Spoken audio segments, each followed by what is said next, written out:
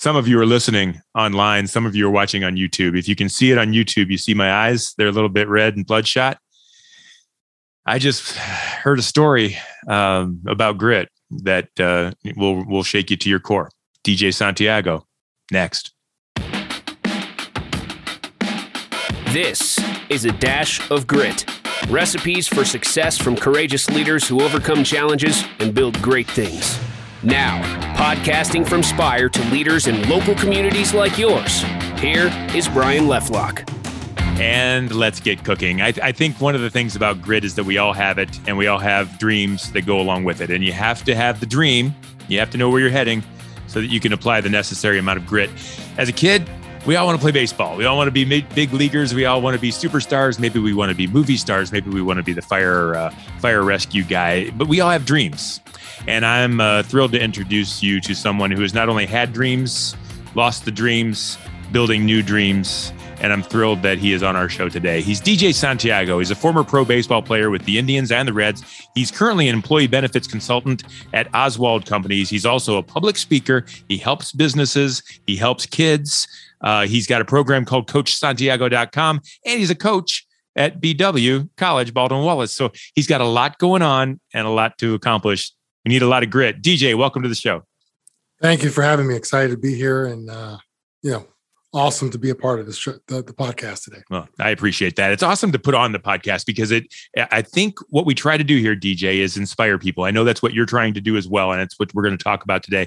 But inspire people from where they are currently in their business, in their community, in their organization, maybe even in their role as a father or a mother, to do great things and to not get stuck where the going gets hard. And you've got some stories about that. Before we get to that, let's talk about success, because the best part about grit is it gets you somewhere. So you've done some great things and you're doing some great things. Let's brag a little bit, talk about success, and we'll get to the hard stuff next. Sure. So born and raised here, inner city Cleveland. Grew up in a one-parent household. Mom left our family when I was 2 years old, had a passion for baseball, was 2 weeks away from graduating high school. Had 0 college offers, and just by fluke coincidence, was seen by the right person, got an opportunity to play on the right team. That particular summer, was seen by Tim Corbin, who's today the head coach at Vanderbilt University, took a liking to me and said, "Young man, would you like to play baseball in college?" I said, "Absolutely." 3 hours later, I had 3 full ride offers from some of the top junior colleges in the country. Wow. He said, go to junior college, do your thing, get your AA degree, and we'd love to take a look at you at coming to Clemson, which is where he was at that time. Fortunately or unfortunately, depending on which side of the coin you're on, I never made it to Clemson. I was drafted after my freshman year, drafted by the Reds, played for the Reds, played for the Indians. After a successful baseball career, made my run, came back to Cleveland, started a business with $50 and 2 clients. I wanted to start a baseball academy that had never been seen before here in Cleveland, the way I was going to do it. And 10 years later, we had 6 locations throughout Ohio. We had about 60 employees. Wow. And was able to sell all that in 2012, start another chapter in Orlando. And that was a great run as well. And so, came back to Cleveland in 2019 and joined the folks over at Oswald. And different type of coaching, as you mentioned. Mm-hmm. Today, I'm coaching people on how to, sell their risk and manage their risk, when they're in that negotiating pattern with carriers and how to manage that throughout the course of the year. So really fortunate to have the opportunity, and was actually the rookie of the year at a different type of rookie of the year. I always envisioned an MLB rookie of the year campaign, but won the rookie of the year, last year at Oswald, and have had some decent success on our sales department, and have had a lot of fun. Congratulations on all of that. And I think someone talked to me once a while back, a good friend of mine talked to me about insurance. And at the time, I kind of didn't want to hear it. I had this stereotype of insurance salesman. I don't want to do that, But he said to me, "Brian, you don't understand. I help people when they need it the very most. When they're in trouble, they don't know where to turn, they don't know what to do. I come alongside them and I help them." He goes, "There's really no better profession." And I hadn't thought of it that way, and I've never forgotten what he said. Do you see it that way? Yeah, I mean, at the end of the day, insurance is a commodity, right? And, being a coach for as long as I was a coach professionally, 100% of the time, coaching is nothing more than mastering three things. Number one, you got to master, can you see things before they happen, right? So that's the first thing. And that typically is a gift, especially on an athletic field. Can you see potential? Can you see danger? Can you see something before it happens? The second thing is, and today they call it analytics. The second thing is, what are your tangible data points? How well can you master those tangible data points? And then the last and most important piece of coaching is the ability to communicate in a succinct fashion so that what I think comes out of my mouth in a way that you understand, and boom, just like that, you can go in a different direction. Yeah. And insurance gives us, all three of those opportunities. And I think if you've got a good, consultant that you're working with on the insurance side of things, he or she are doing all three of those things. Yeah. So congratulations on all the things that you're accomplishing and the people that you're helping in that way. I want to go back. I know a little bit about your story, and I think our listeners are going to be inspired by what you've overcome. And so let's talk about that a little bit.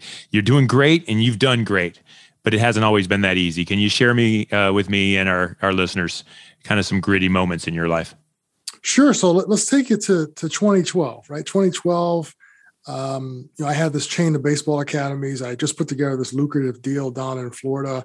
I sold my business for a nice multiple, and I ran out of Cleveland, like a bat out of hell, man. I was like, hey, I got my bag of money. Yep. I got my girl. I just got married. She was a doctor. So, the kid from the old neighborhood married a doctor. I lived in a gated community down in Orlando, and I had arrived. And the one living the dream. Yeah. And the one ghost that I was, chasing most of my life, I think I share a little bit about my family history, was family. I wanted, something to love and something to love me. And so my wife came to me early in 2013 and said, let's start a family. And I said, absolutely. I'm excited about this opportunity. And we did that, and she got pregnant relatively quickly. Soon after finding out the sex of the child, she started having these fevers that just were not controllable. And so she left the house one day with her mom and said, I'm going to go to the emergency room, see what these fevers are all about. And she was totally fine. She just kept having these fevers, especially at night. And to skip past a bunch of stuff, 45 days later, she came home. She came home 40 days. She came home 40 pounds lighter. She had lost the ability to speak, walk, and really didn't know who I was. And we also lost our son, Trey, who was going to be a switch hitting catcher like me and have his mom's brains. And just like that, Ryan, I mean, I lost most of my money. I lost a lot of my self-confidence. My wife was home, but she didn't know who I was. So my best friend, the person that should be consoling me, or the hug that I wanted the most, the affection I wanted the most, wanted no part of our relationship. She didn't even know who I was. And so, I remember a time in the hospital when she was clinging to life in ICU. And for anybody that's spent time in ICU, people drop like flies in ICU. It's 45 days of hell for me. And I remember signing a prayer card and saying on the prayer card, Tanya deserves to live. This is my fault. And one of the mistakes that I think I made in that process was I didn't realize that I didn't really do anything wrong. But for me, I convicted myself of double homicide that night because I killed our child and relatively killed my wife at that point. Why? Why did you think it was your fault? I hadn't heard that before. Why did you think it was on you? Yeah, well, I'm the type of person I take responsibility for everything because I'm a little bit of a control freak. But we had some discussions. My wife's got some medical issues that we knew about early on in the process, and we consulted with the doctors. But my gut, your gut's always kind of there, right? And my gut was kind of like, this is a little bit of a risk. I typically don't take risk that I'm not comfortable with, but this was something that obviously was worth the risk. And it was just hard for me to swallow that pill because my job is to protect my wife, even from herself at times. And, so for me, that's what I took away. I said, I took away a life of our child. I convicted myself of also, at that point, my wife was a doctor who couldn't speak and didn't know who I was. So all the stuff and sacrifice I saw her go through, I thought that I had ruined that. So it was a very difficult time for me, for sure. So you signed the prayer card and took full responsibility. Then what happened?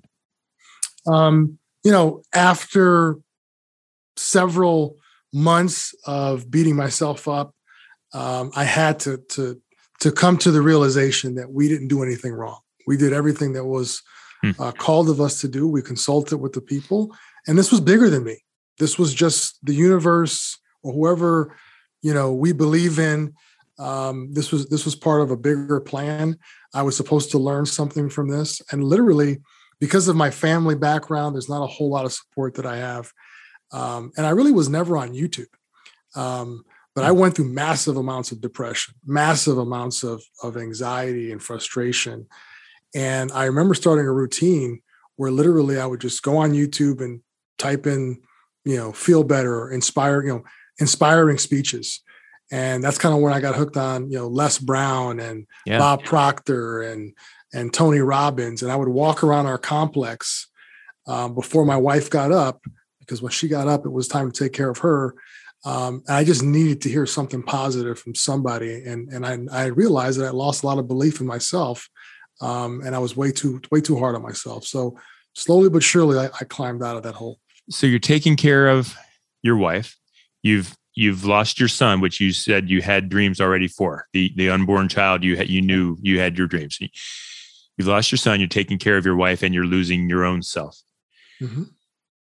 This is a ridiculous question, but where does the grit come first? What do you have to overcome first so that you can move to step 2? How did you kind of quantify what do I have to do today to get to the next spot?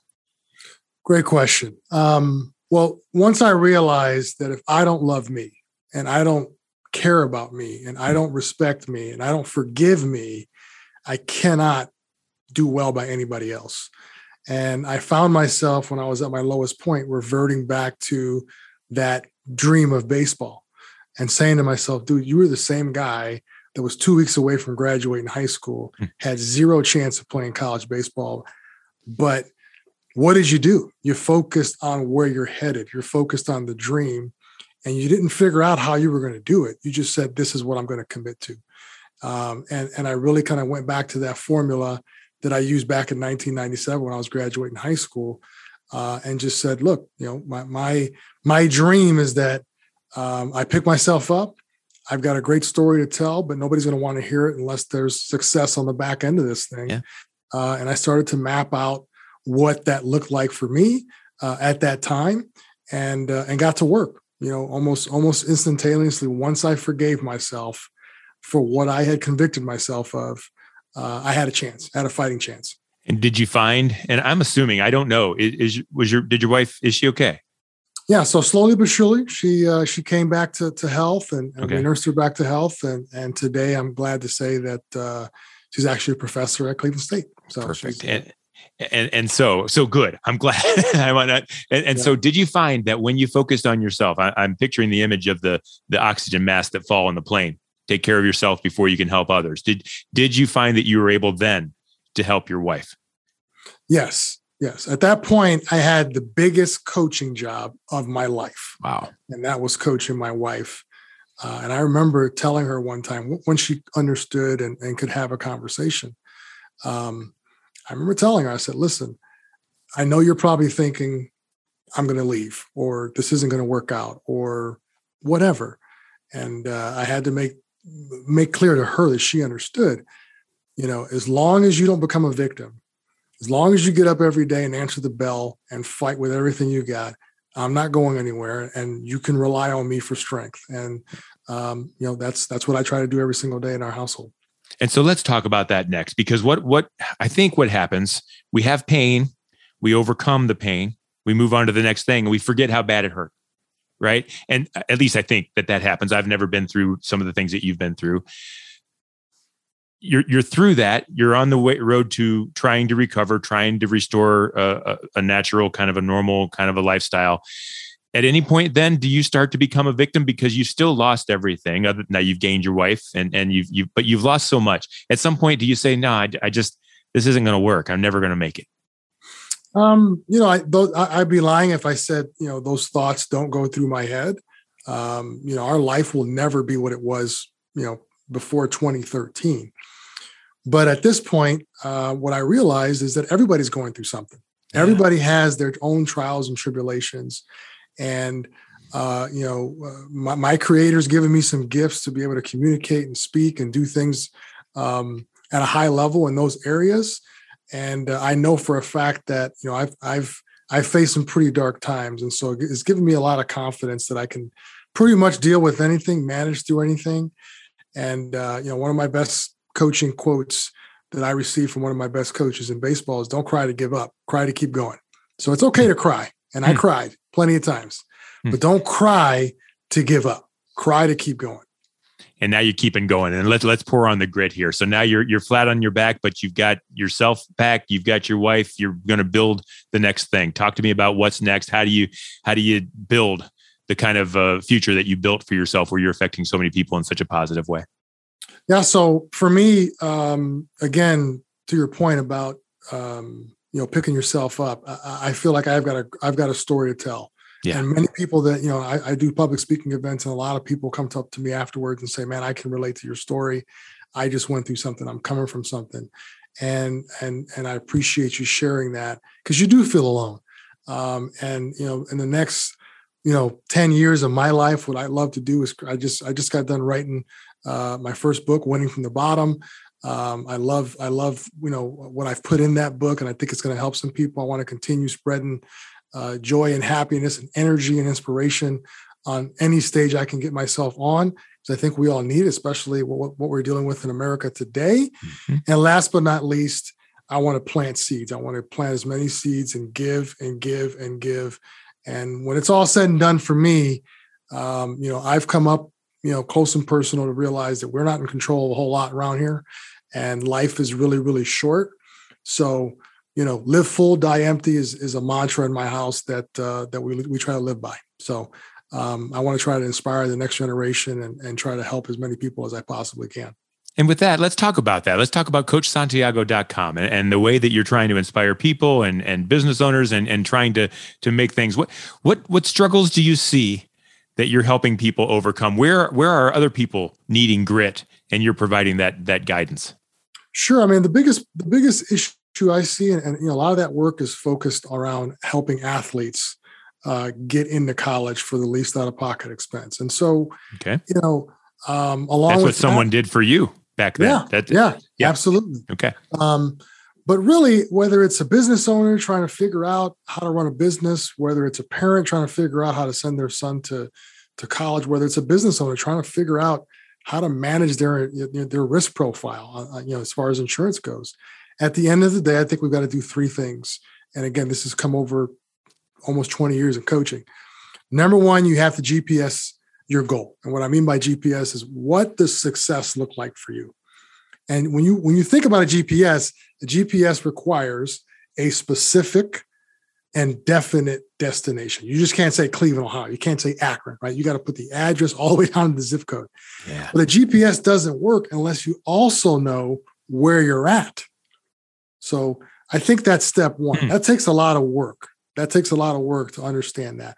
But having a definite, absolute goal is imperative.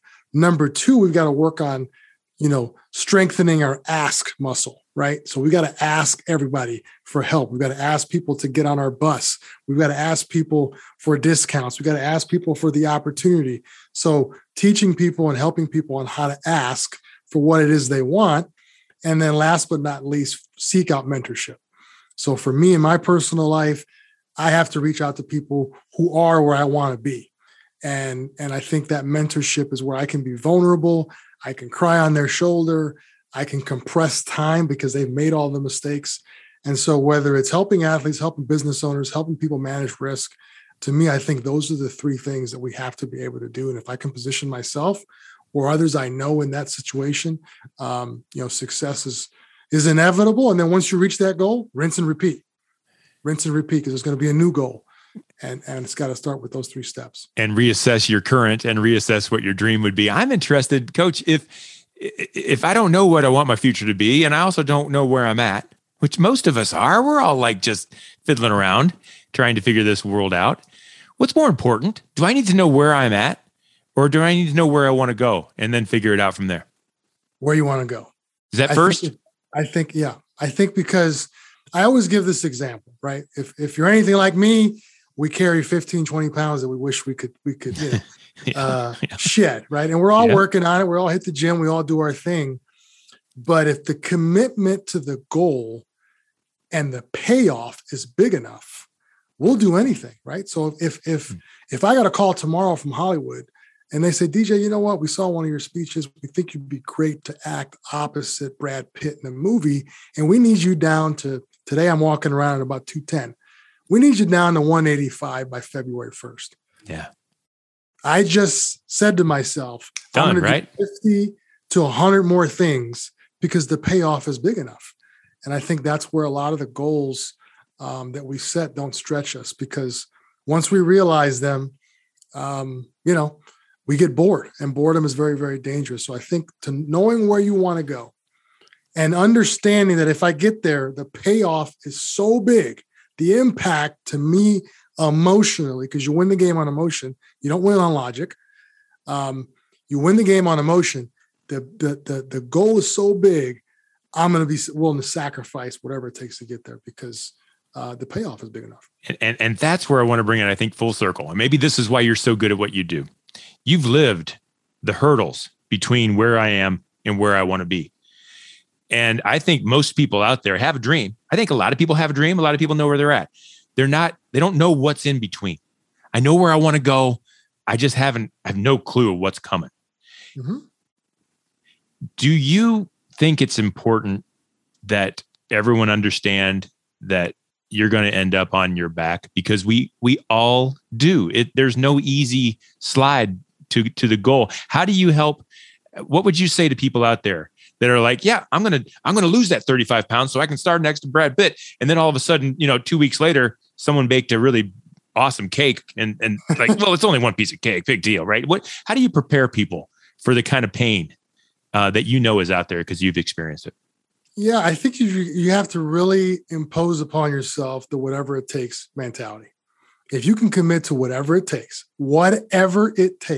So for me, going back to that's you, my situation in Florida, the easiest thing I could have done was say, Tanya, I love you. Your mom's here, your family's here. This is too much for me to bear at 33 years old. I'm going to Miami. And, you can start your second half of your life. I'm going to go do my thing. Yeah. And I could have been, but to me, I had an opportunity to prove to the world how much I love my wife and what my commitment looks like, not what it sounds like, but what it looks like. And I didn't know if she was ever going to come back to me. I didn't know if she was ever going to be able to speak. I didn't know if she was ever going to be able to work again and function as an adult as she was prior to the situation. But I did know that I was committed to do whatever it takes. Yeah. And I'm okay with that. If that means I fail, and you're going to fail, you're going to have a problem. You're going to have family who, is drinking a lot of haterade. You're going to have coworkers that get in your way. You're going to have other entrepreneurs steal your idea. You're going to have all types of stuff happen. But as long as the goal is big enough, and as long as you have enlisted whatever it takes mentality, I think people are going to get out of your way eventually. I think you've just summed up the entire reason I do this show. You could have quit. You could have said goodbye and done your thing, and she'd done her thing, but that would have required absolutely zero grit, other than you would have missed her, right? Mm-hmm. It requires no work. And look at what you have now because of the grit. Not only do you have her, but you have dreams coming true where you're able to help people. And sometimes, man, that easy path, the one that has no grit necessary, that's the one you want to stay away from. And I think that's what this show's about. And I think it's obviously what you're about. And I thank you for sharing this on Dash of Grit today. Absolutely. Hey, DJ, if someone's inspired, and I know they are, if someone wanted to reach out to you and talk to you either about Oswald Insurance or about CoachSantiago.com, about your life and your inspiring self, how would they do that? As I like to tell people, I answer my own phone. Good for you. Reach out to me, 216-200-8958. Text me there. That's probably the best method. Obviously, I'm available on LinkedIn and If you type my name in Oswald, you'll find my contact information there and other various websites. But I think the best way would probably be cell phone. A quick plug for Spire Advertising, the sponsor of this show and the provider of the show. We are a marketing company that helps businesses grow. And in every single case, the business has the same issue. They start, they want to finish strong, and something happens in between. And I think that's the spot where you either show grit and get over it, or you fall back. And Spire's the kind of company that wants to help you get over it. And so if you have a hurdle in your way and you need to overcome through marketing, through branding, through strategy, let us know. We're at spiread.com. DJ Santiago, the thing about this show is that I'm never, it always shocks me the level of vulnerability that people are willing to share in hopes that other people will learn from their stories. And I can't thank you enough for sharing that very, very painful story with us today.